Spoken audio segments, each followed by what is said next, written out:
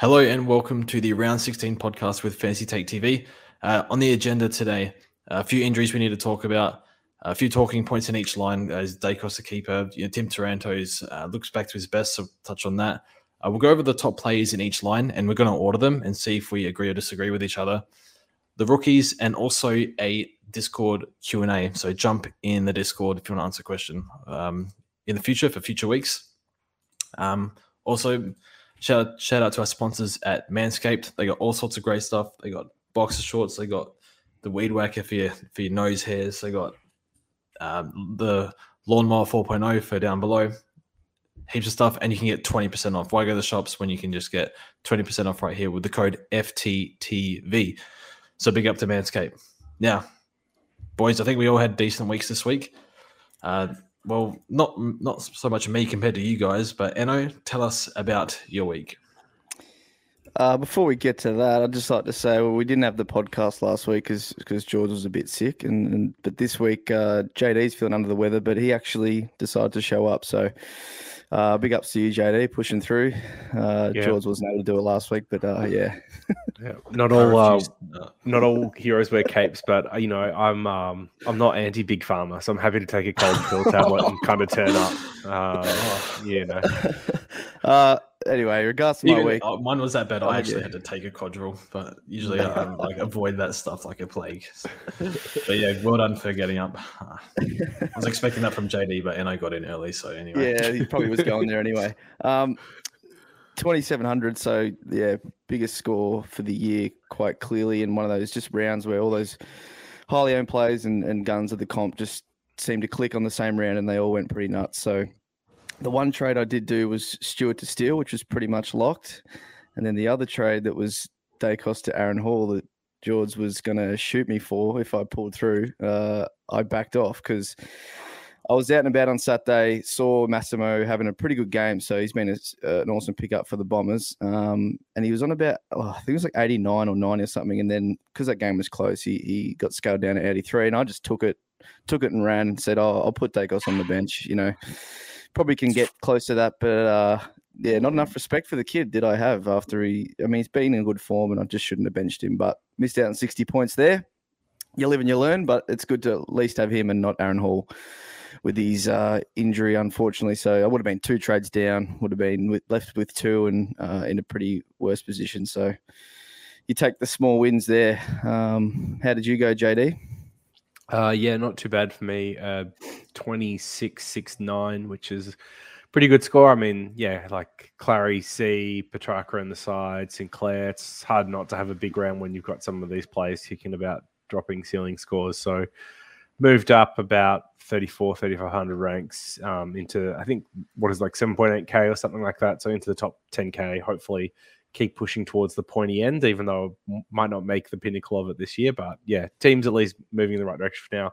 My trades, well, we had a bit of fun on Thursday night, didn't we? Or was it Thursday or Friday?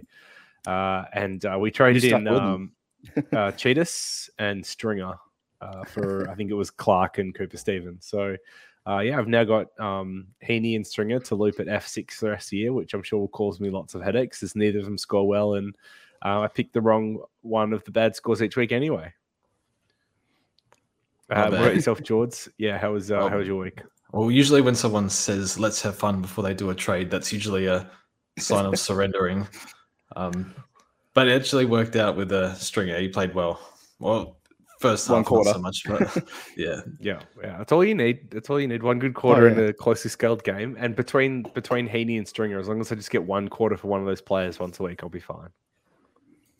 So I scored 2,590 into rank 1.7K and no trades. So I've used no trades twice, and that was the past 2 weeks. So yeah, this week, I think every week death riding Sean Darcy with Big O, it's just, I can't take having negative pods. It drives me nuts. So I just have to sit through it for another 7 weeks. Sinclair, even Merritt scored 3 goals. That was just fantastic. I always made fun of the people that went Zach Merritt. I would say in the Discord, all the broke Zach Merritt owners. Now I'm a broke Oscar McInerney owner, so that bit me on the ass. So you guys enjoyed that 3-goal haul in 140.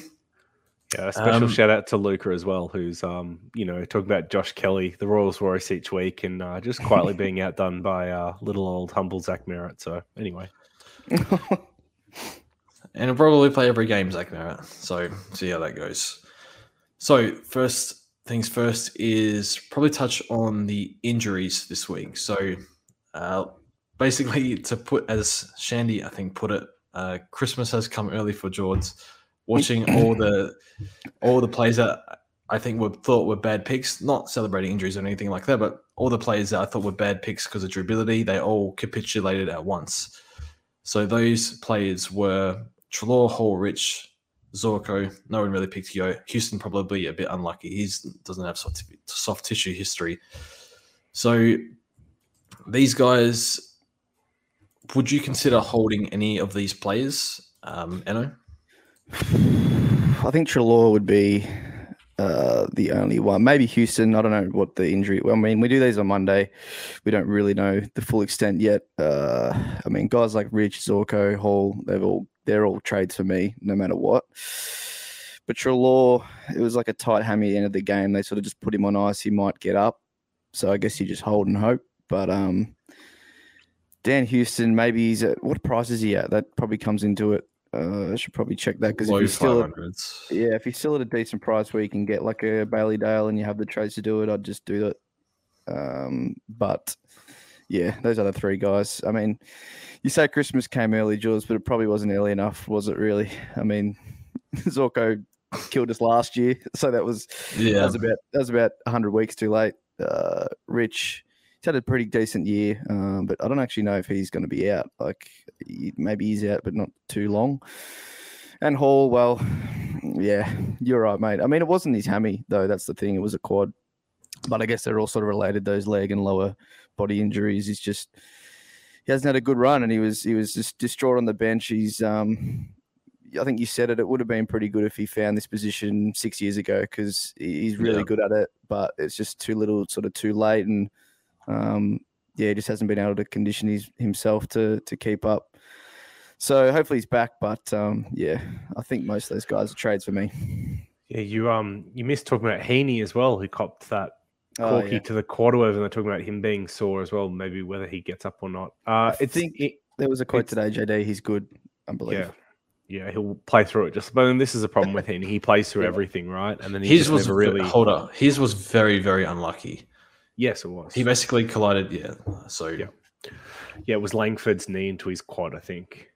So just on, I didn't realize this, but the Brisbane Lions actually did release a update on Zorko and Rich 2 days ago, and they confirmed both have minor hamstring strains, and they're only expected to miss the game against Essendon this week.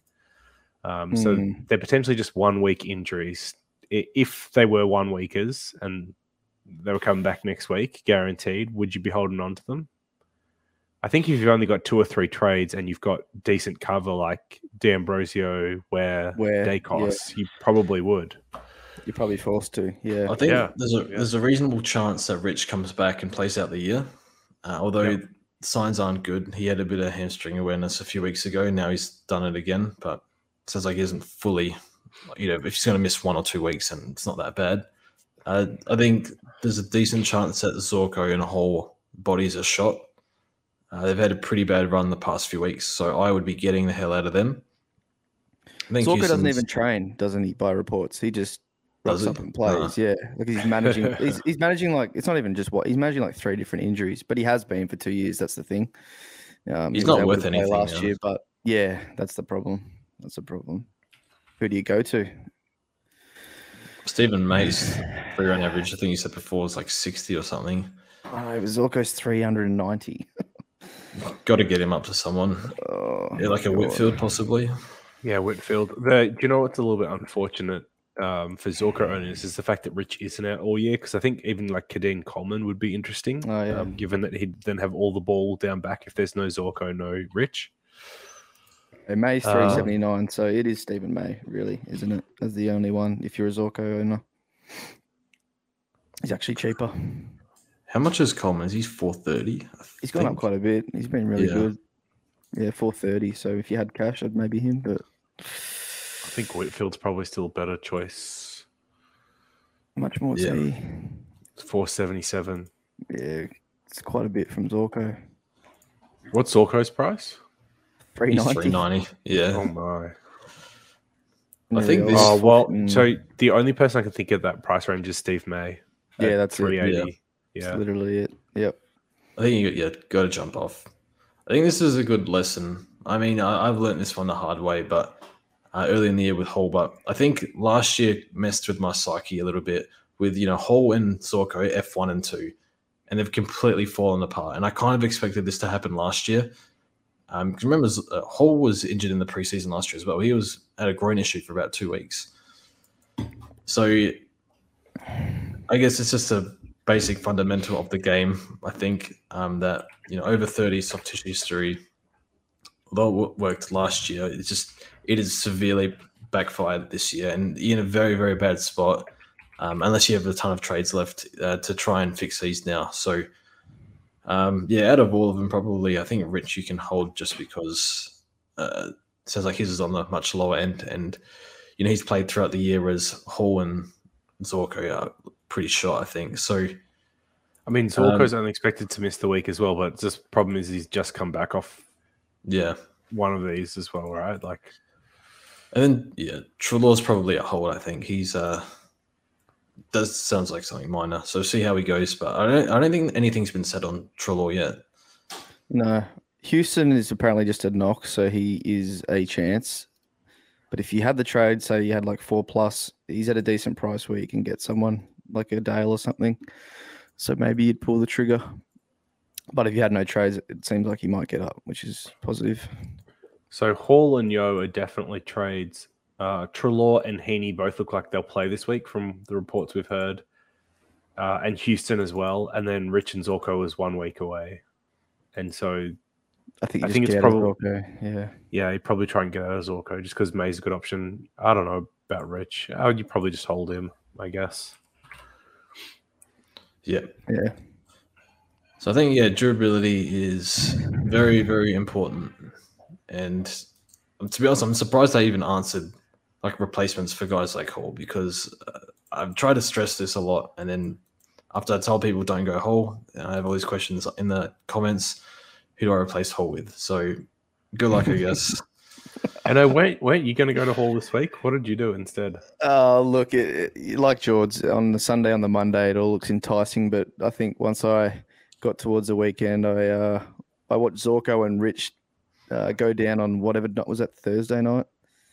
I'm just like, you can't go. Right. You saw the warning signs. Yeah, and then Massimo scored 80 odd, and I was like, you know what, Dacos and Matt, like these guys are fine at D6 for now. I'll make the call next week. I just thought this is going to be the injury weekend. I want to just wait and see what actually happens. And what's funny, after those first couple, I was like, no, Hall will be fine, right? Like enough soft tissues have already been sacrificed. And like Trelaw was under an injury cloud. So I'm like, there's no way there's Hall's going down as well. And they still managed to cram like 3 more soft tissue injuries in this weekend. So it was definitely one of those weekends. Not his hammy, but yeah. Okay, so I think we can move on. It's a good lesson, yes. George. You preached it for 5 years, but you are right. It doesn't always pan out, of course, like last year. But this year it's happened, and at the worst time, really, for people. Yeah, that's too many warning signs with these guys this year. Anyway, so now this is a dilemma that you have, Enno. So moving to the defenders. So there's only one defender we're going to discuss, and that is in the top 5,000.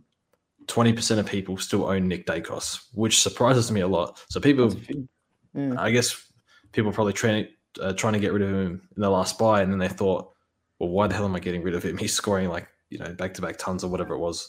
And now he's dropped a 140. Is Nick Dacos a keeper? Enno. What's his 3 rounds? 115. His 5 rounds 104. If he's based off his 5 round, I think it is like it's enough to be a keeper. The point I have to make and stress that my team has is I have those 3 top liners. So the 3 guys are pretty much averaging around your 113, 115 in Dawson, Sicily, and Sinclair.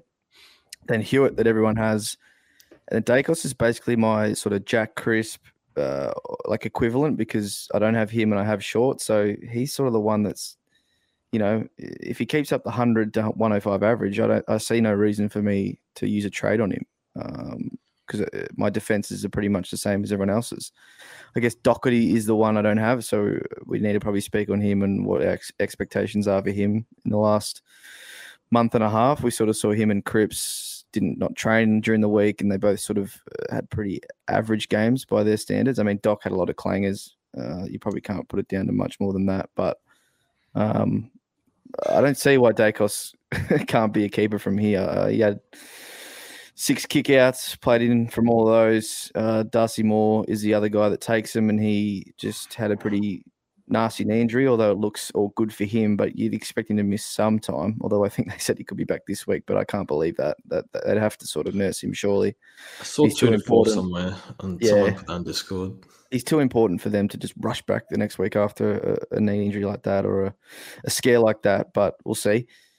So if he gets kickouts and keeps playing this disgusting role across half back that he's very good at, like he's a very good user of the footy. So, some of those cross ground kicks that he was hitting were just unbelievable. So, yeah, I don't know, guys. At this point, he's not going anywhere from my team. What do you think, JD? Well, I'm just trying to figure out what's changed with Collingwood's game plan to kind of frame up the way that they have. Is it that there's no Pendlebury in the backline anymore now? Like it's both Chris and him both playing midfield or forward of the ball, and it's just Dacos's backline now. Maybe. I think he's been able to grow into the role. The kick-ins are up. And I think they actually need it. Like, they were throwing him around a bit. He spent there were games where he was like 30% forward early in the year. They're trying to make finals here, and they look like every bit of finals team. They want him in defense. That position, yeah. The Pendlebury's I was just looking at his CBA. He's all 60 plus the past 6 weeks or so. 6 weeks, yeah. I was Few of 80, scrambling to do the same to figure that out. So is Dacos got a monopoly on kick-ins now? Well, he had... Moore went down really late, right? So he already sort of had it this week, but the week before he didn't take any, and Darcy took... I mean, there was a lot of kickouts this week, more than usual. Yeah. But he's getting more of them. Yeah. So it was Darcy Moore and a little bit of Howe, but Howe didn't... Yeah, and then Dacos will take like 1 or 2 every week, pretty much. But now, thing is, Howe will come back, so he'll maybe take a few of Darcy Moore's. So, look, he's got a share of them. It's not going to be like a full...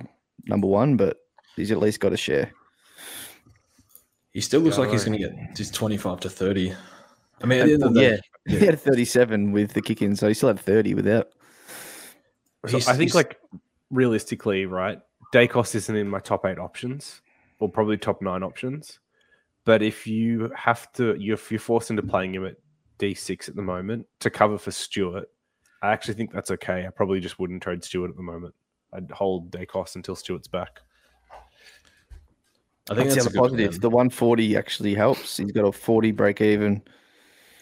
He could get to 520, and then be almost not far of a swap to Stewart in 3 weeks or so, which is ridiculous. I think what plays into it is most people have Short. I think 80-90% of people in the top 5K. Are you getting rid of Short or Dacos? That's my problem now. Yeah. I guess I get to assess it. Well, I get to assess it, obviously, over the next 2 or 3. Dacos' role is better. Yeah, you're probably right. But Shorty might... It depends. If Shorty's going badly, I might not be able to get there.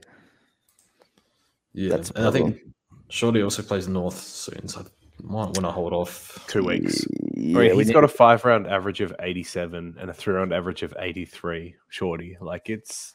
pretty dire at the moment. It's not good, but he's my. That's the thing. He's in place of Cripps for me. Crisp. Sorry, it's like I have those all 3. At the very least, I have those 3 top liners, which I'm not sure what the total people would be having all 3 of them. But yeah, that's definitely makes it a bit easy to stomach. I think consensus is I think you can hold for now.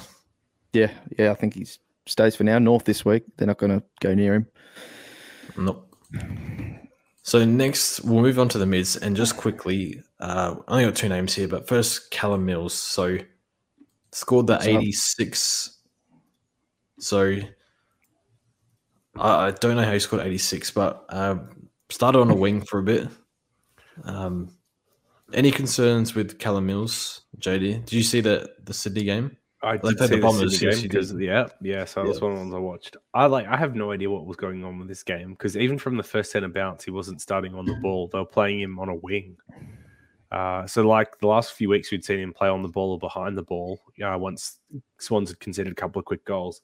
This time he's playing on the wing, which just the worst position of the lot for him by far. They did move him onto the ball a little bit late, especially when the game was like in crunch time. It just seemed like such a strange selection though that was used in this way. So only had 50% of CBAs, which is the lowest he's had in a few weeks. And just, didn't look up to it. I think Horse... so originally I was wondering if he was carrying something, like if his Achilles or ankle was playing up, and that's why I've seen this dip in form. Horse seemed to suggest he just had a bad game. What did you guys see? Unfortunately, I didn't see a whole lot, so I can't tell too much. But I think for the CBAs, like it's a bit like the Stringer, the Dusty thing, where they just want Papley in there for the first, just the first 10 seconds, get his bloody energy out, and then he goes back forward. So like, was Mills actually like still around the ball for most of the time? Like he still had 50%, but was he still around the ball as well? He did not touch the ball in the first half, basically. He got 2 chip marks down back, and that was basically it. It was just a bad game. I think he's carrying something is what I would put it down to. Because, I mean, to be honest, he probably has all year with that Achilles, but he's just that good. He manages to find those games where he goes at 90% by foot. Is just he's like a high Supercoach scorer, but maybe it's catching up to him. I think this is the thing with Doherty as well, is they had a limited preseason. So, like, Mills was barely ready for round 1. And this is when later parts of the year, you can see that kind of kick in, like just the lack of miles in the legs in the preseason. So, and with Doherty, it's only 1 week, short turnaround. So maybe it's just a one-off, but he couldn't train it during the week. So I don't think he's a trade out, but I don't think he's a trade in. Yep. And then next, we'll touch on Jack Steele. So only the 6 contested possessions, but seems to have a pretty strong outside game. Calling for the ball, looks good. Kicked a nice goal as well.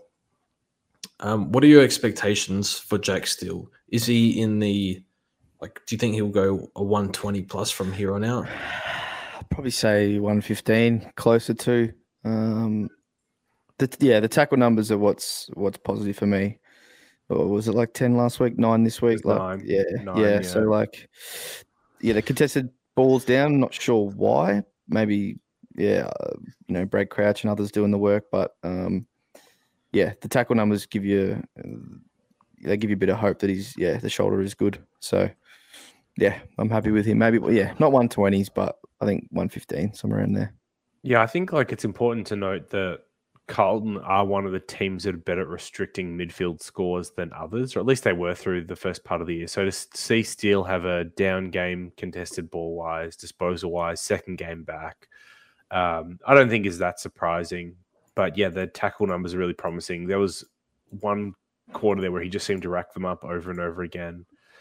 Yeah. I would say I've probably got him around that 115 to 120 mark from here on out, and definitely someone I would love to have at my M8 position over some of the others that I've currently got. Agreed. Would love to have Jack Steele over Paddy Cripps, but can't. Not in position. One particular. Get him a bit cheaper next year. Yeah, the only thing that's worth noting is they do have like a fairly tough fixture still to come, St Kilda. So like you've still got Freo, Dogs, Geelong, Brisbane, Swans. So like 5 pretty tough games in there. Yeah. He's probably building. I remember having Guthrie last year. He came back from the AC joint issue, and he was horrible for a few weeks. And I traded him, and he came good. So you'd think that most of them are at Marvel. That's a good thing. So Saints are a 5-goal better team at Marvel for whatever reason. So finally, I think we'll touch on one forward, Tim Taranto, for I want to say 430k, something like that. So pretty cheap for what he can do. I think a lot of us were planning at the start of the year, we'll get Timmy in after his bye, but he's Pains me so been much injured. because it was Heaney or Taranto last week for me, and I ended up wussing out and going Heaney. I think I told you to Taranto. go Heaney. I would have gone Heaney. I should have gone Taranto. I knew it too. I just didn't back my judgment. Oh well. Yeah. Hold so on. sorry, you were saying Taranto. Timmy's It still would have prone been- to these trash games. Like that was a good game for him. Good conditions. He still wasn't in the midfield. He still was just half forward, sort of. So, Well, so you say half forward. So he wasn't starting midfield rotation. Like I think he only had 30% or something, but he was then up onto the ball almost straight after that. yeah, that's kind of what he was doing at the start of the year, right? Yeah. Yeah, but then he quickly turned to like 60s and 80s and stuff. Not too long after that. So it's just Timmy. He can have those good ones, but yeah, I still think I'd rather have him than look where he Heaney, though. kicks. He hasn't for 6 years. So. Yeah, he doesn't. He doesn't. I'd rather have him than Heaney though. That's probably the kicker. Yeah, that's fair. I think the annoying thing is it would have been nice if you had a proper look at Taranto because his time on ground was poor last week. And this week it was back up somewhere in the 80s. So it was just normal Taranto, whereas last week it was just they were building up. So I guess it's just the timing kind of hurt you because like I said Heaney last week, and now if you ask me, I would 100% say Taranto. Yeah, it's a bit annoying, but I don't certainly not top six. Got to remember, like as you said, I know it's perfect conditions for him in the wet. Get off the ground, tackling, head kicks forward. There's Timmy Weather, so not top eight, honestly, but he's the best budget. Yeah, I think all the 24 I think kicks, Kelly, 10 tackles. He only went 110. I guess a lot of points went around that game. That was a bit of a weird game. Yeah, it was. I mean, there were lots of GWS players in particular that scored really well that game. So, how many tons did they have? Like 10 or something? 9 or 10? Yeah, and a few 90s too. Yep. Yeah, so pretty hard for him to get bulk points even with a cracked stat line. Plus, I mean, actually, I'll just rant on this quickly now. The way CD, like Champion Data scores games is not built for the wet because like spoils, right? Like good spoils from a contested mark get you points as a like 1%, and where the spoil goes gets you more or less points. There was like one quarter where I think the Hawks had, or it was one of the teams, or maybe it was the Hawks, that had like four marks from like 50 attempts or 50 kicks, 4 marks from 50 kicks. Because wet conditions, right? Like it's impossible to mark the ball. I think Whitfield alone dropped like 3 in the first quarter. But just because you put a fist up in that pack, they're giving you points for a spoil for a ball that was never getting marked anyway. So they like incredibly overrated Sicily and Sam Taylor's games because they had all these spoils of balls that were never going to get marked anyway. But anyway, sidebar. Like, I guess if they punch it out the area, though, that's a good win too. Mate, Sicily was punching it to Callum Brown to kick goals, all right? He wasn't punching it out of the area. Jesse Hogan was sticking them. He was. Whitfield ended up having 7 marks despite dropping a bunch of like. Oh, he could have scored so much more. Yeah, he could have gone much bigger. That's just his season. Yeah, in a nutshell. But he's looked much better last couple of weeks. Whitfield, much better. Yeah. It's like the Whitfield we expected. We were getting at the start of the year is like finally emerged, and none of us have them anymore. We're going to pick him next year. Oh, thing is, he'll be cheap. That's a bloody problem. So no, you'll have to consider actually, so somewhat serious question. There obviously talks today that GWS has met with Alistair Clarkson as a potential head coach replacement. Like, I think it's really hard to actually pick a lot of the GWS players if you get a new coach, because you've seen what Liam Cameron does, bad coach. You've seen what Spike's done, which is just play them all in their best position. But Clarkson's a different breed of coach, right? And like different game style, different strategy. You could see a lot of these plays getting used. And honestly, outside of Tom Mitchell and more recently James Sicily, I don't think there was anyone else in those teams that was overly fantasy relevant. Chad Wingard was a tease a lot of years. We had Segler one year that was not good. Back in the day, they had Birchall. Sam Mitchell was relevant for 10 years in the mids. Yeah, that's true. That's true. And even Hodge, he was halfback. He was gulling back there. Yeah, I don't know. I'm just saying, like, it's just he's not a coach that's been overly fantasy friendly, and that's what would scare me off something like a Whitfield pick next year.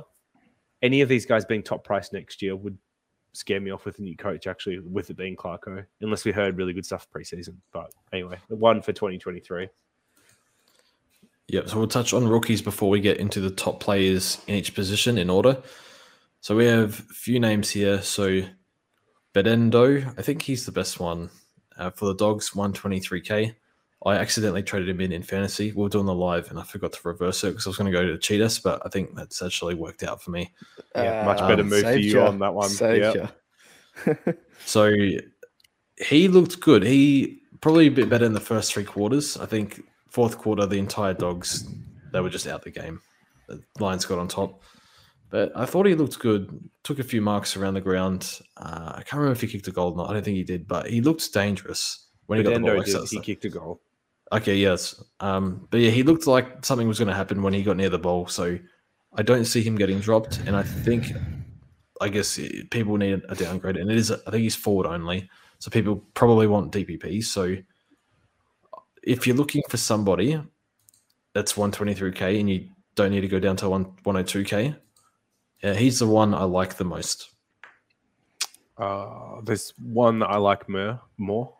Jace Burgoyne from Port, 117.3k mid defender. I think he scored a 65. Took Riley Bonner's role across like halfback and defense. Bonner's out for another, I think, 3 weeks with a cheek injury. So looks like he's got some good short-term job security. Looked really good at the level. Was one of Port's, I wouldn't say better players, but was definitely like not in their bottom few. So yeah, I like him going forward as an option. They got an injury too, right? Lockie Jones, although he's been playing forward. But yeah, he had a hammy. And then you got Houston as well, but he should be playing right. And Jimmy, I was calling this man Jimmy Turnstile last week because I thought he'd be going straight out of the team, but he actually played well on Thursday. Jimmy Tunstall. Oh, he did. Didn't he score really well too? He kicked a goal too. Yeah, he scored 70 odd. So he's a mid only. So maybe one to look at. But I guess.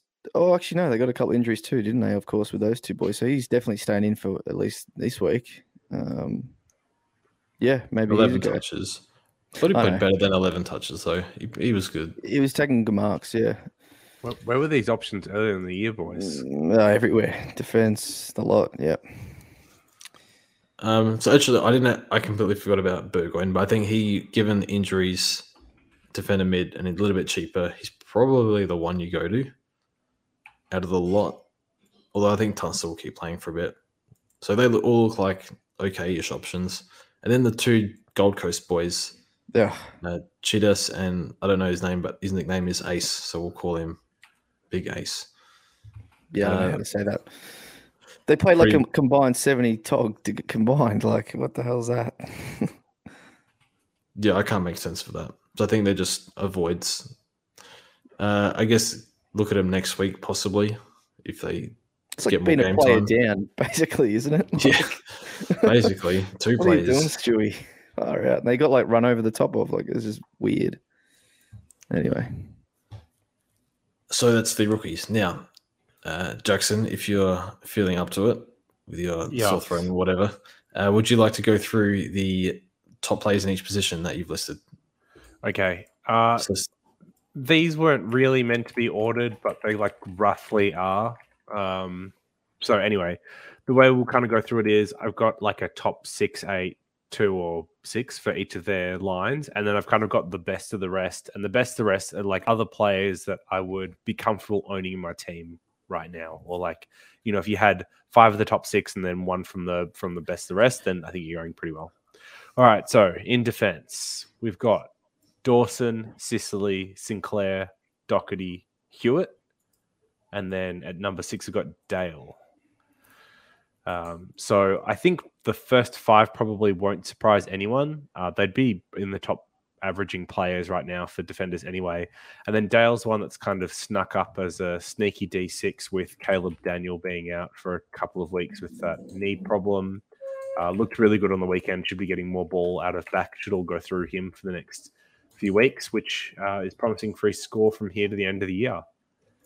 Any hard disagreements, or shall I go into the best of the rest?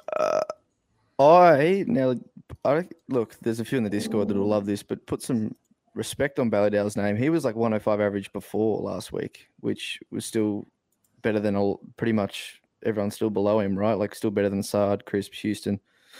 So he was already sort of up there, and obviously that Caleb Daniel stuff makes it even more secure because he just gets probably 5-6 more kicks a game. So Doc, I don't know what Doc's going to be like the rest of the year. I know I'm just resting on the fact that he has sort of faded out every few of his last seasons. On the weekend, he looked a bit slow, but I don't know. I just think that I would probably have Dale maybe ahead of Doc from here on out. Maybe, I don't know if that's hot or not. It's probably not too hot, but yeah, maybe that's the only change I would probably have. What do you think about that, George? I'm finding it hard. The one I'm struggling with is Hewitt, where to place him. But I think Doherty and Dale, I take Dale easily. Durability for one. And then, look, I think Doc's ceiling is a bit higher. But he's probably living a little bit. What's bumped up his average a little bit is his first few rounds. So I think he's sub 110 now. Whereas I think Dale will overtake him at some point. So I think Dawson is one. I think Sinclair over. Actually, I probably have Sicily above Sinclair purely because of the tag threat. Because it's happened in the past 2 weeks. If he doesn't get tagged, I think Sinclair's probably D2.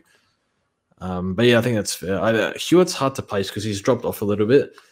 But I think the role is still perfectly fine. And Chera's CBAs past 2 are 0 and 0. Yeah, I think 100 fantasy, so he's not. Yeah, still really good. Yeah, I mean, I think if 2 were to drop off out of this list on recent form, would have to be Hewitt and Doherty, who have the weakest kind of 3-round and 5-round averages of the list we've gone through so far. I think the only problem is that the best of the rest that I've got listed here don't inspire much confidence either. So the next 2 are 2 that most of us have in Short and Crisp, who are both very durable, which is part of the reason why we've picked them, but their scoring has gone off a cliff. Short in particular has got a 3-round average of 83, 5-round average of 87. Crisp's got a 3-round average of 93, 5-round average of 95. So they've both dropped off quite heavily. And I see them as still, well behind whatever Hewitt or Doherty would put out. And then the only other one worth talking about would be Stewart, who I think I'd have in the top 6 over. You could probably talk me out of one of the Carlton boys now over Bailey Dale. But yeah, you obviously got to wait for Stewart to come back. So will be top 6 from when he returns, but obviously not top 6 from here, given that he's not playing. Yep, I don't think much more can be said. It's just the Shorty and Crisp thing is just, we didn't envisage all these bloody 110, 115 defenders, like maybe a couple, but not like 4 or 5. So they just look much worse than they probably would have been. That's all. I think Crisp is still much better than Short. The role was still there. I think he's just had a bit of a down patch. Yeah. Short's just out of position, so there's not much. Shorty's an 8-game midfielder. Crisp has played, 8 years of it. That's it. I'm still comfortable with Crisp. I think he can do 105 from here. Should kill North this week, you'd think. Shall we move into the midfield then? Yep. All right. I think the top 6 here, maybe even the top 7, I'm like feeling really confident with, and then it's the 8th spot and beyond that's a little bit more difficult. So, reading from the top, we've got Clayton Oliver, Lachie Neale, Jack McRae, Rory Laird. I've written McRae twice. Oh my God, what has happened here? Is that still 8? 1, 2, 3, 4, 5, 6, 7. Oh, I can add in one more. Fantastic. All right. So sorry. Oliver, Neale, McRae, Laird, Steele, Miller. That's the top 6, and I'm like really happy with that top 6. Then after that, I've got Andy Brayshaw and Sam Walsh to round out the top 8. And then let's go best of the rest, because I think there's a fair few good names in here, and then we can maybe argue about who's most deserving of those to replace a Brayshaw or Walsh. So we've got Petrarca, Parrish, Mills, Guthrie, and Merritt. I think it's clearly those first 2 guys, right? Petrarca and Parrish, who can match it with any of those top 8 guys. I think you're right. The top 6 is probably right. I'd maybe have Took ahead of Steele, just because I think isn't Took's run just crazily good, like really easy. As I said, these are like loosely ranked. I'd probably have Laird above McRae or someone like that, because the Crows run's really good.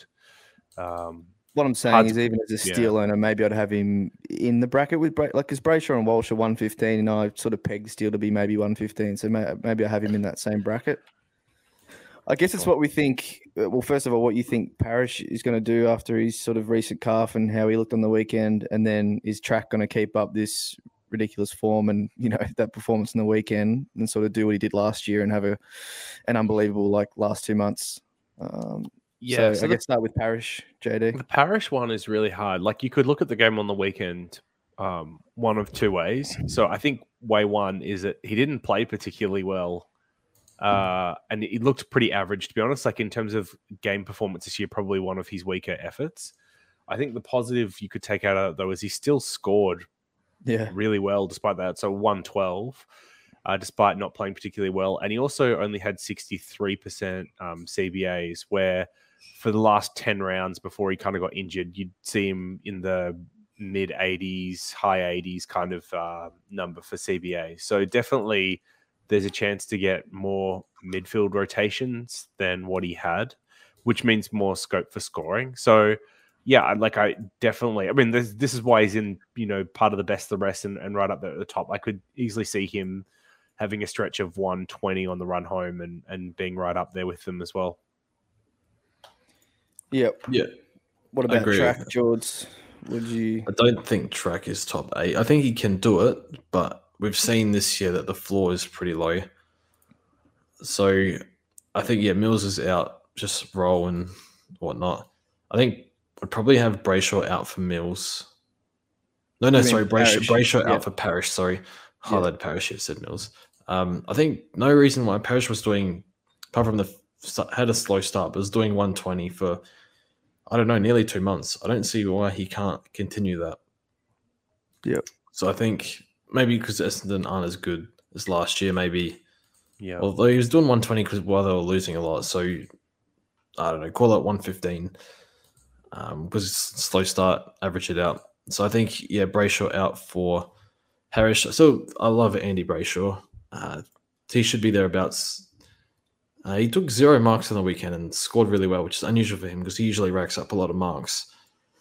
So he did more of the grunt work, mate, which you asked for. He was all in there. Oh, the chase down tackle, like 7 tackles in the last quarter was so good. Yeah, that was awesome. So good. Yeah, he didn't get coaches' votes, and I don't know how, because actually watching the game, what the hell? No, watching the game, he was best on for me, and so I'm so confused how he didn't get coaches' votes. Coaches putting some respect on the Shrek. Maybe they're gonna review that footage during the week and realize they made a mistake on what was going on there. But look, if he's that's pivotal because he's top 3, right? That's pretty crazy. Yeah. He could win it. Needs them. Yeah, I think Oliver's clear first, but yeah. So just by the way, for on Petrarca, right? So his average for the year is 112, and that includes that 3 game stretch in the middle where he had a 75 average because he was he had sick. Did he have the flu, or he had a problem with his knee or something? And then that was in the lead up to the bye. And then he's obviously had the ceiling game since. So I think if you, he was 116 then. Yeah, I think if you remove those games, he is sitting over 115 for the year. It's easy to say just remove the bad games. Of course, yeah. Yeah, I don't know. Had reasons. I feel like he is one that is right up there. Probably the only other thing that's worth drawing attention to with this mid list is the bigger mission here is Cripps, who we're all pretty high on earlier in the year, but he's fallen off pretty heavily and just doesn't look like a good option from here on out. No, it was a trap. Fell for it. Yep, I was never high. I was just. To be honest, good starting pick though. Yeah, the pick as a starting pick, he worked out very well. And if you could trade him now to steal, it would have been perfect. But I think, unfortunately, a lot of people like me are going to be stuck with him from here to the end, and it's going to be a little bit unfortunate. There's some of these others you'd just much rather have actually. Yep. Ruck line. What we got? Right, Rucks. So there's probably only about 4 relevant players here with the injuries, and we're going to assume that Gawn is back this week. We're also not including English or Cameron here because they could be selected as forwards.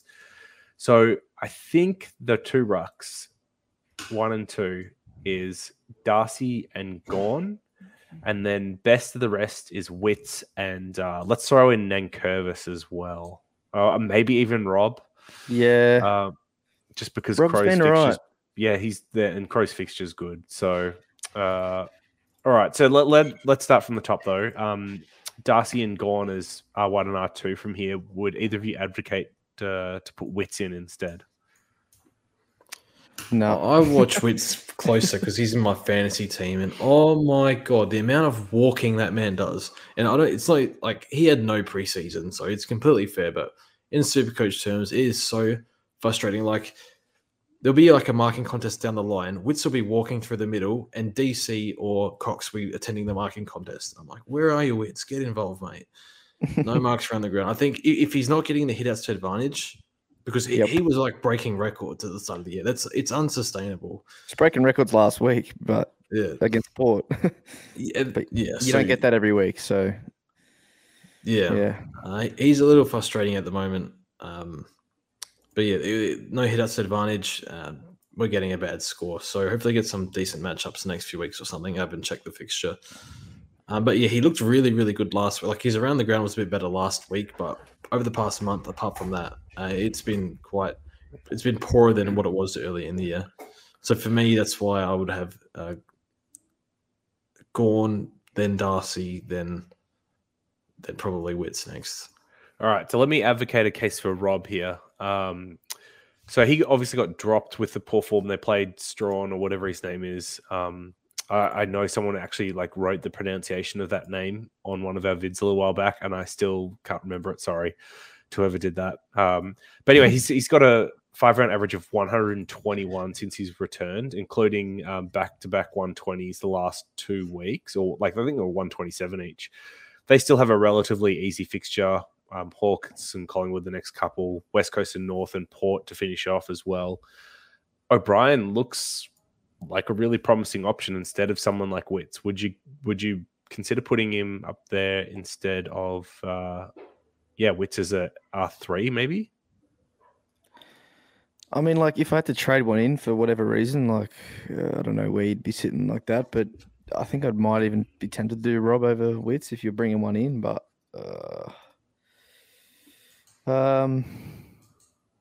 it's much of I'd much rather have obviously Darcy and Gawn. But you could make a case for Rob over Wits. It shows how low we are on Wits now. But like that's turned pretty quickly. I think Nankervis is obviously another one that people have been pretty high on. He's had, I think, like 4 120s in the last about 8 weeks. So he's had lots of really big ceiling games. But I think with Nankervis, he's got Wits, Goldstein, and then Darcy, and then Big O in the next 4. So he's played all the easy rucks now. He's actually got a lot of the harder rucks, so less high on Nankervis. And then some people may be asking about Nick Nat after returning with a 119. Obviously, we've seen that he can be one of the top scoring points per minute rucks in the league. But with his injury history and Moses being low on trades, probably the hardest one to advocate for of anyone that we've kind of mentioned so far. Yep. He's also fully priced. He's like nearly 600k. So I think you could do worse than Nick Nat, though. Rob is hard to get a read on. Like this year and last year, he's been like really, really good. Like, wow, how good is Rob? And then it's like, oh my God, well, no wonder he got dropped to the SNFL. But since he's been dropped, he's been really, really good though. So yeah, I think he's a solid option. Don't think he gets dropped for the rest of the year. Just quickly with Max, like he's had an injury now. Does he get sort of managed more? Because they want to pre-prime him for finals, right? So, I mean, Max can score still playing half as a forward, to be honest. But, he's just had the syndesmosis. He's kind of coming back a bit early from too. Like, he's only been out, 2 or 3? I think he says he feels good. Yeah, he always says that. Do you worry, like, the last few rounds, him sort of just, falling to Jackson for a bit? No idea. I'd still be happy to have Gawn, though. He'll be primed. They want to secure a top spot. What were you going to say? They got Port in 2 weeks. I think Lysette might be back. I'm not sure. Oh, okay. Potentially. Yep. I think 200. I think that is the biggest risk, though. That is the biggest risk with Gawn, is that he comes back and they just split him more time forward because they've seen what Jackson can do. But I don't know, Yeah. like this game, he's probably going to come back without Jackson, I assume. I don't know. Do we ever get I think confirmed there's with a that report Jackson they injury might is be just a both 1 week? back. Both Yeah, tests. okay. Yeah. yeah. So we don't know for sure, but yeah. I mean, if Jackson's coming back off injury as well, then like probably they just go back to what they were. I think it's very different to if Jackson had played through fully fit and done well both games. Yeah. All right. Lucky last is the forwards, which is inevitably the hardest line for us each and every year, I would say. But as we kind of predicted, you'll see a lot of dogs names in here. So starting off, we've got Marcus at number 1. Marcus. And then followed by Dunkley, English, Cogs, Libber, and Parker to round out the top 6. And then the rest here, and there's a lot of good options here. So Darcy Cameron, or at least until Grundy's back, Harry Himmelberg in that new role, Tim Taranto, Will Brodie, who I think is top 6 by average at the moment. Jeremy Cameron is one that you boys were advocating for a little bit earlier. I don't know if I'd have him in here. Not advocating, just throw him in. And then Don't touch him. And then Bailey Smith, I think, is a clear option as for a top 6 when he's back as well. But let's just bring it back to the top 6 there. So Bont, Dunkley, English, Cogs, Libber, Parker. Anyone that you want to swap around in order or just take out of that list altogether? To be honest, like English above Dunkley. Oh yeah, maybe English higher, but other than that, if it's like, to be honest, those, as long as you've got the dogs, but with the last, like with your Cogs, Parker, Brodie and Himmelberg, if you had any combo of those two, I'd be happy with. Like, I just think they're all really good options. It's just crazy. It's funny just how it works. And now with the DPPs, is it going to be like this every year? Who knows? But I think there's plenty of good options there. I think Libba has seen a small spike in CBAs without Baz. So maybe he goes, I mean, he looks unbelievable at the moment, like one of the inform mids in the comp. So maybe he comes back a little bit. I think Brodie can push top 6 for sure. And it's like, it's hard to take one of these players out, but the way Himmelberg's going, the way how much he's used as intercepting as well, I think Himmelberg looks like he's going to push top 6. Mate, they're willingly like making their forward line worse just to keep him there. So he's not moving. I've seen enough. They brought in an Irishman and he kicked 4. They got Nick Haynes playing there, who's just can't play forward to save his life, and they will not move Himmelberg. So he's staying there.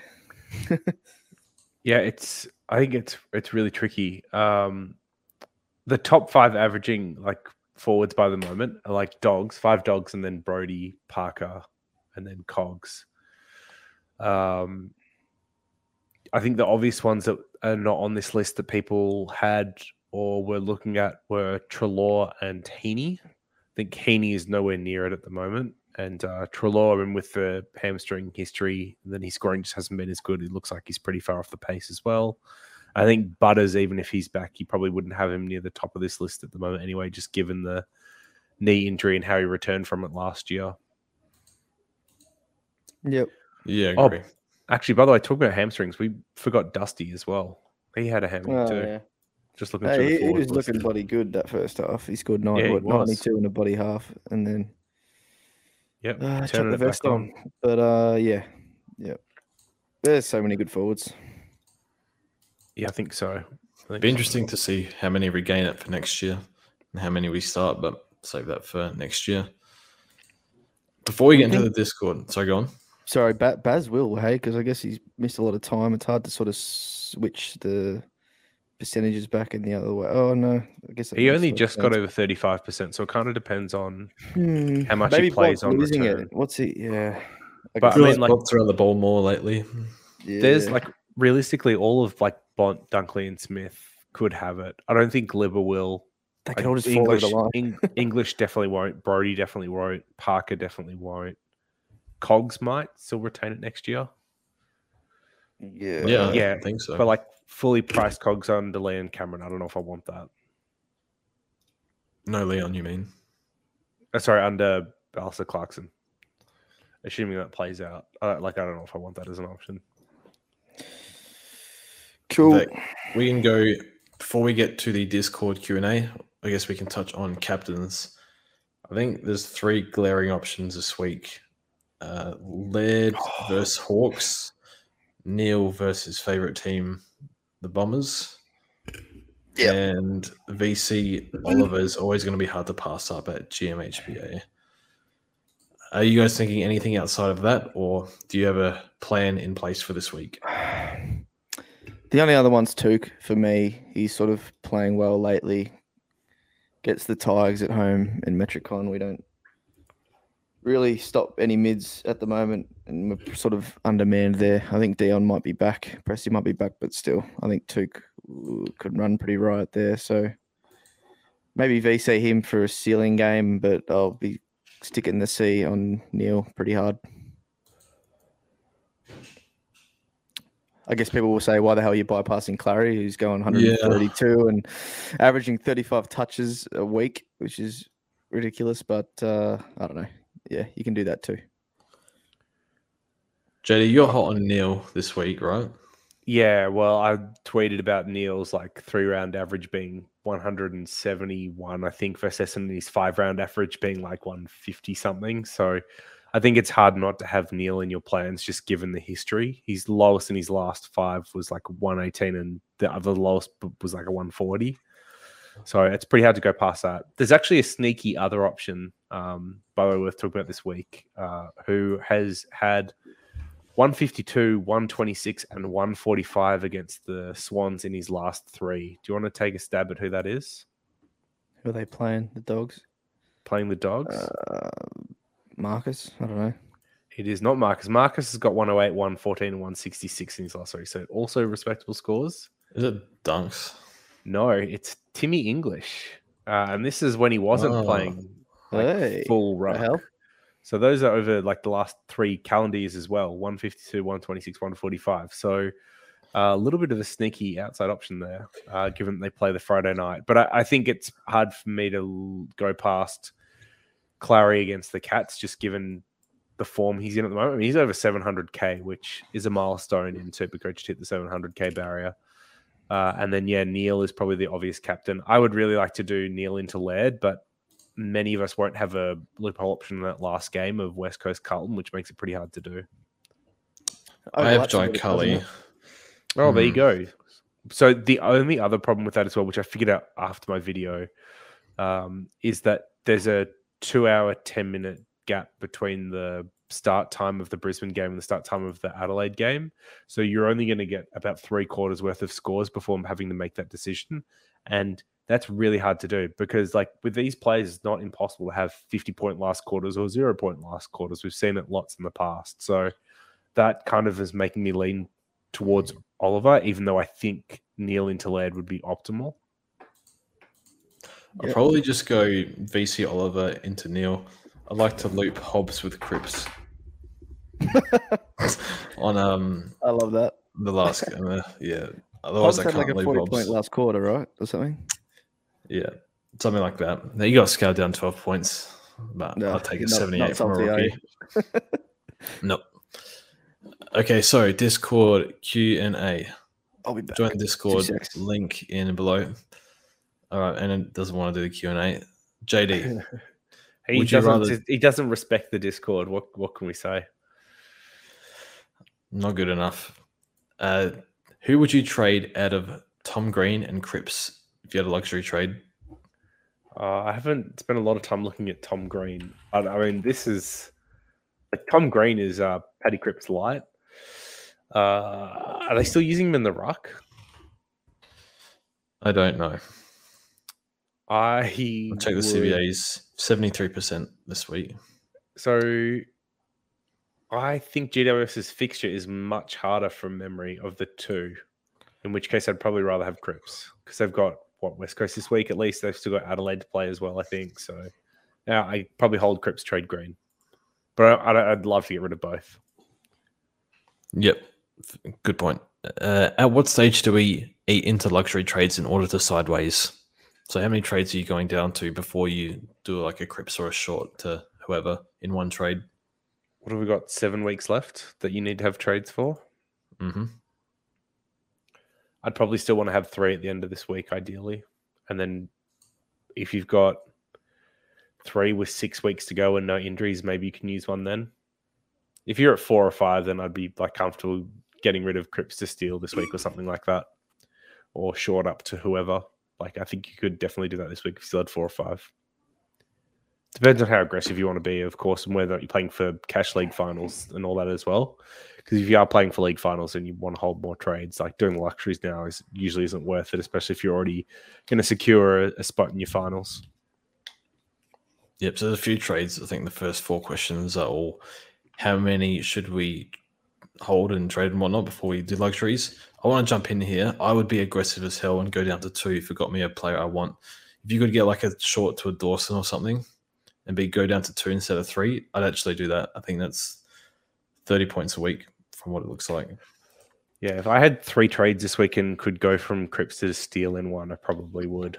But I really like Steel. Okay, well, I've got 4. Can I do Crips to lead by using 2? I would. I probably wouldn't. I don't know. It's hard. I Going guess down so. to 2, I don't like. I'll be honest.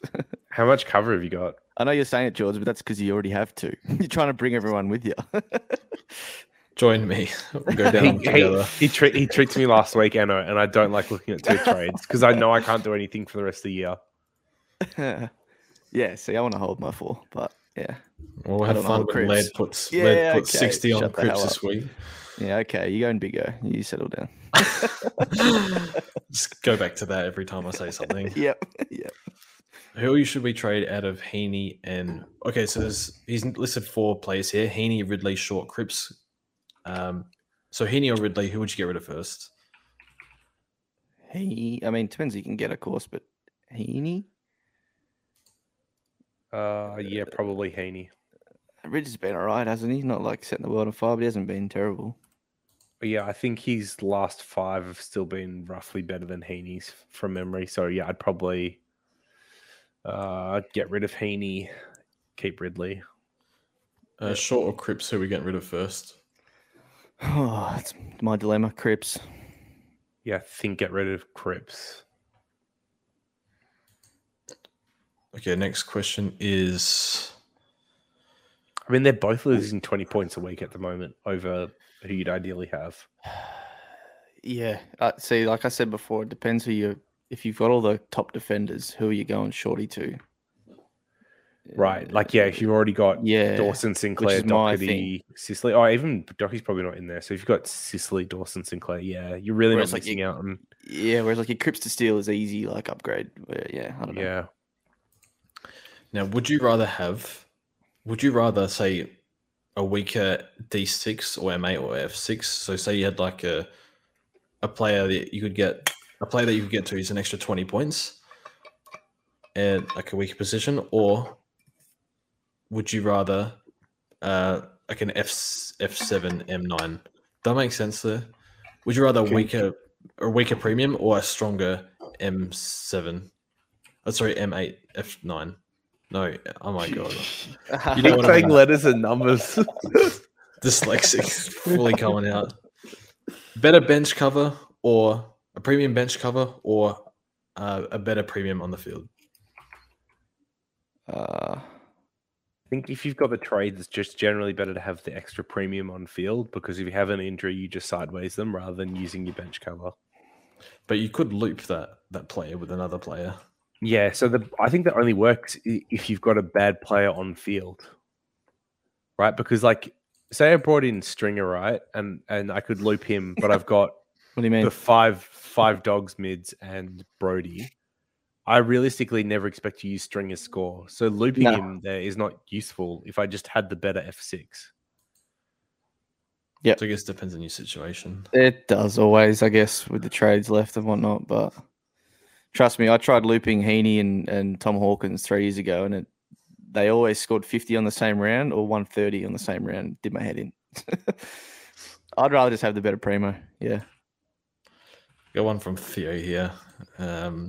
Would you sideways Short to May? No. I should have read that one out. Someone asks who should I trade Hall to for under 500k. I'm not answering this, but you guys can go. So we went over this anyway. Whitfield, May, Short, I guess. Yeah, stick with those. I don't think there'd be too many others. What Stewie about asks, coming? Oh, if you can afford coming, yeah, he'd be the best. should Oh, I? yeah. Yep. Sorry. Yep. He's 470. Okay, this guy has 3 trades left, including Darcy Cameron.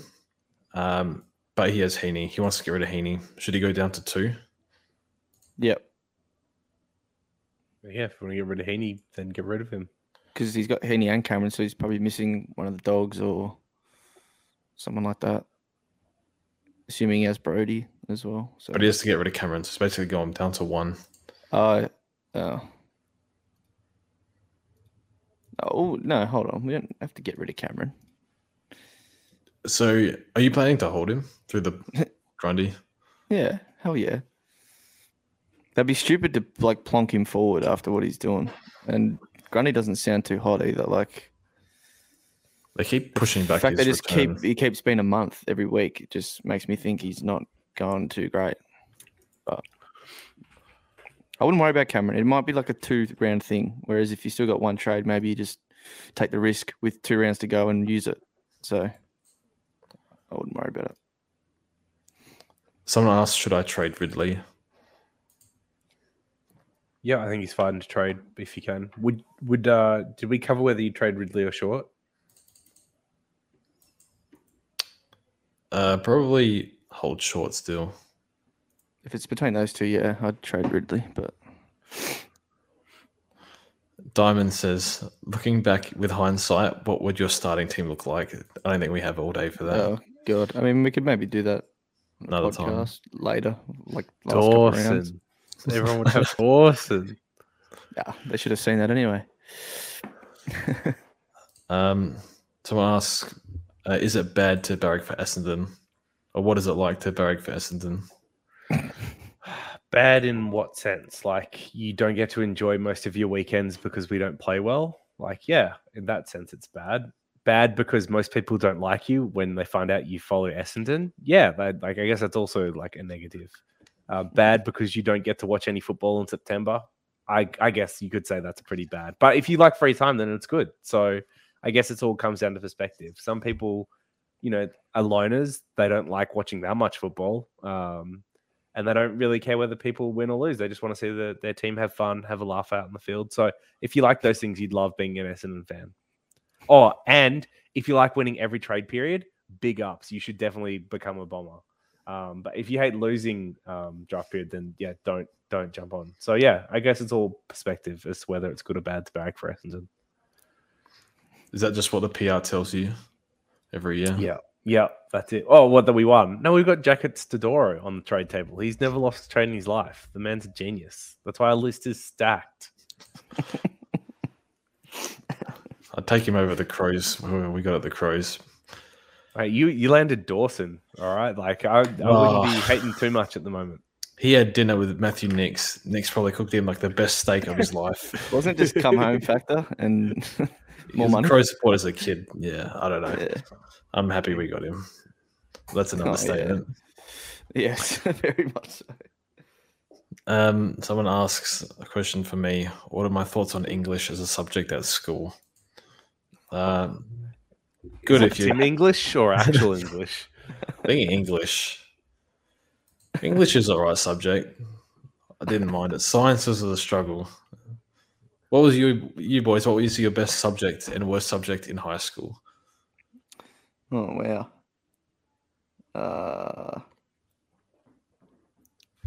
I was right at maths, but not like the advanced ones. Like further in the middle one, I wasn't.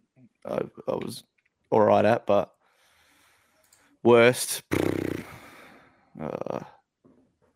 Probably was English, to be honest. Done big words and stuff like that. Yeah. My like for year 12, my best subject after scaling was specialist maths, I'm pretty sure. My worst subject for year 12 was English, I think. Like I did okay, but definitely wasn't my best. I remember like the only good part about English in year 12 was like we got graded for a presentation and you could pick any topic. You just had to speak for 10 minutes. And so I like cut together like highlights of me playing WoW and did a presentation on WoW for 10 minutes. And it was the only like English project I ever got an A+ on. Like, yeah, teacher loved it. I think it was talking about like gaming addiction was like the theme for it, and at the end she's like, "Oh yeah, I'd rather my kids smoked weed than like played WoW." I'm like, "Haha, yeah, that's it. Yeah." And then before that, my worst subject was French. So I really wish I could speak more than one language. Just never good at it. And what I used to do, like, so I was like straight A's in French, and then I dropped it in year 9, which I think was the first year we could drop it. And the teacher was so confused as to why I wanted to drop French. But for all our tests, I would have like the pencil case and then have like a pen stuck in it and have like the cheat sheet with all the French words in it. And so that's why like I nailed it. Like, I was just willing to cheat to get good grades. And then as soon as then I just dropped it as quick as I could because I knew I wasn't any good at it, and like persisting with it wasn't going to be good. So yeah, got out of French pretty quickly. That was like genuinely my worst subject, as much as I'd like to be able to speak French. I did Indonesian. Did you do any languages, Jorts? I was like in a small Italian class. I didn't pay much attention. I was always said to my old man, like, why don't you speak Italian at home? He's like, that. Nah. Nah. It's like literally any other person that speaks Italian, he'll like, no English, not a single word of English is spoken. Yeah. But around the family, no, doesn't want to speak in Teach. Yeah. The other language I did was Japanese, which I persisted longer. I did like a homestay over there for a couple of weeks. That was pretty sick. But yeah, dropped that once it started counting for VCE. Too hard to write the notes in the pencil case for Japanese. Yeah, much harder. Much harder. Someone asks, how many questions do we get? 1, and he's already used it, so fair luck. Dacos next year, starting him. Yes or no? 1 word. Or maybe. 1 word. Yeah, maybe. It's a good 1 word. Cop out. I'll stick with yes, but yeah. I would say unlikely. Would you bring in Max Gawn off the bat in this week for people that might have held a Jackson donut or whatever? Couldn't get him up.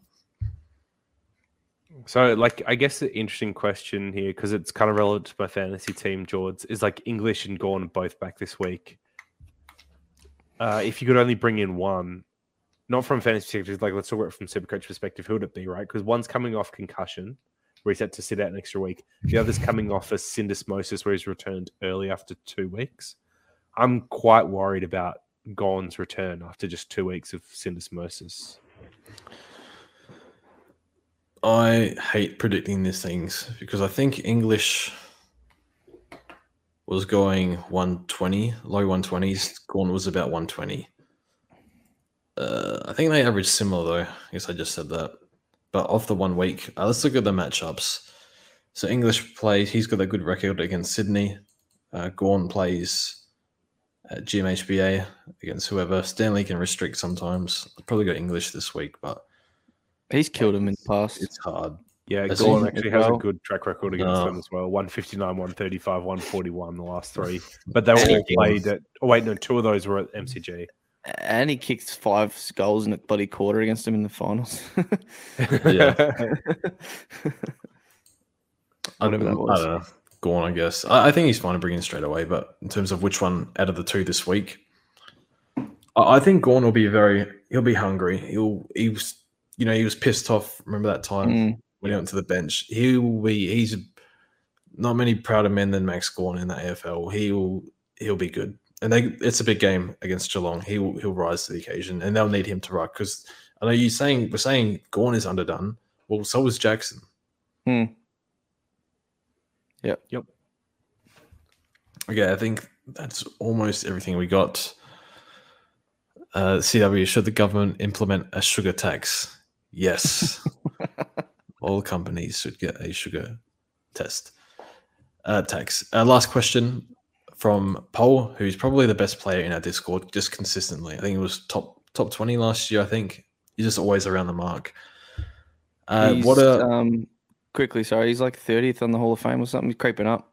You're up there too, still as well. But yeah, last 3 years been really good. What are our 3 biggest mistakes of this year? Okay.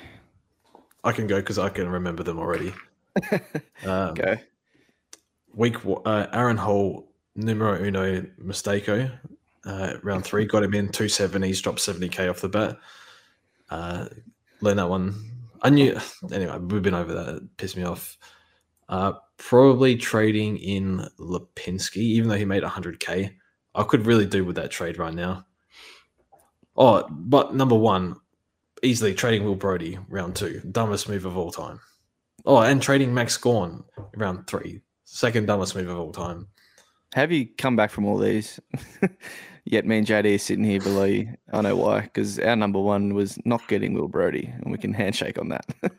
My number one was my starting team as a whole, right? Oh, yeah, true. No Hewitt. Yeah. No Hewitt, no Cripps, no Sicily, no Brody, no Nick Martin, no Jack Hayes. I missed 6 of the best players. I think like Neil and Witts were probably the only 2 that I had that you absolutely had to have. I missed almost everyone else. So my biggest mistake was my starting team. It was particularly bad this year. I think my second biggest mistake was trading in Jordan De Goey whenever that happened. And then I guess number 3 would have to be Zorko. Yeah. I can't say someone like trading Bailey Smith was a bad mistake. That was just unlucky. Turned out bad. Yeah, that's the difference. Yeah. Where he's looping in Brody with the starting team. Yeah, as part of like missing both Sicily and Brody, and then like continuing to stay away from them was pretty bad. Yeah, I mean, I've got to loop mine in with round 3 though, because I went McGovern to Jake Bowie instead. So that's probably the mistake there, when it should have been Brody in the forward line, and then a different like defender, or just do that one trade. You know, I got out of Whitfield, which was part of it, but yeah, not getting Brody clearly is hampered me and you all year. The other one was probably getting Cripps in when he was at 530, thinking that that'd be still value, but that's just turned pear shaped. Look, I'll be honest, I haven't had a lot of mistakes, and that's it sounds arrogant, but like just been a lot of unlucky stuff, like getting in Steele, he gets injured, getting in, like you said, we got Baz and all that debacle. Like not poor choices, just bad luck. I think it's more the blokes I missed. Like the trades I made and got in are fine. It's the blokes I missed, like Brody.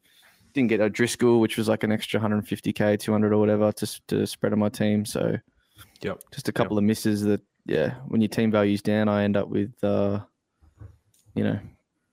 Darcy Cameron, look, to be honest, that's a saviour. But say that guy didn't exist, like what would I be stuck with at F6? Like I wouldn't even want to know.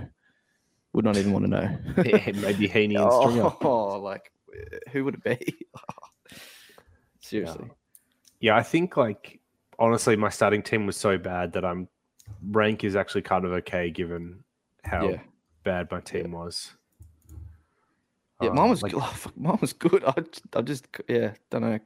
Like 7 rounds in, I was ranked 27k, I want to say, and that was. I feel like that was around the time, like I brought in Bailey Smith in round 10, like just moves to sink my team. Every time it kind of went back up, they just went back down. So yeah, definitely starting team was my worst part. Already looking forward to next year, to be honest. I don't know. Don't wish this year away. We've got 7 more rounds of AFL fantasy to go. That I'm looking forward to. FPL vid's coming soon, boys. Sounds good. So yeah, good luck on the car. I say hat chase. It's a bloody car chase now. Yeah, JD. Wow. So yeah, good luck with that. And then NO, hopefully you can back up your top 100 at 8 million or whatever it was. Top 50 at 8 million. So wouldn't want to. What gets the hat, JD? Is it top 50 or 100? Top 100, and you get a hat with I think it's the number that you finish. So it's not just about getting top 100. You kind of want to get like a cool number as well. Why can't Supercoach do something like that? What? Sorry. Why can't Supercoach do something like that? Yeah. I mean, like you get socks, but no one sees socks. You get the tracksuit for the top 10, but yeah, that is pretty cool. Yeah, you're right. They did a hat a few years ago for top 1k. And I think this year they just did like KFC and key rings and socks and stuff. Yeah, but I'm guessing the hat wouldn't have been numbered like the fantasy one, and that's what's kind of cool. Like you get it with your number. I actually left mine in Moonter, but I got it back. Moonter is like 90 minutes away from Adelaide. Oh, On a fishing trip. But Where have you got one of these Superco chats? Yeah, it's around somewhere. Not here on me right now, but I'll bring it out. Maybe KFC next. on the front. Yeah, maybe next pod. KFC vouchers aren't any good. There's no lettuce anyway. Oh, cabbage, disgusting. I think we can wrap it up. So here we go. This week, I think the team's all finished basically now, so it's see how many points. You guys can bloody catch me, I think, if Oscar doesn't do good, but we'll see how we go. But anyway, pleasure as always, boys. Pleasure's ours. Been a pleasure. Thanks, George. Thanks everyone for tuning in, and we'll see you guys soon.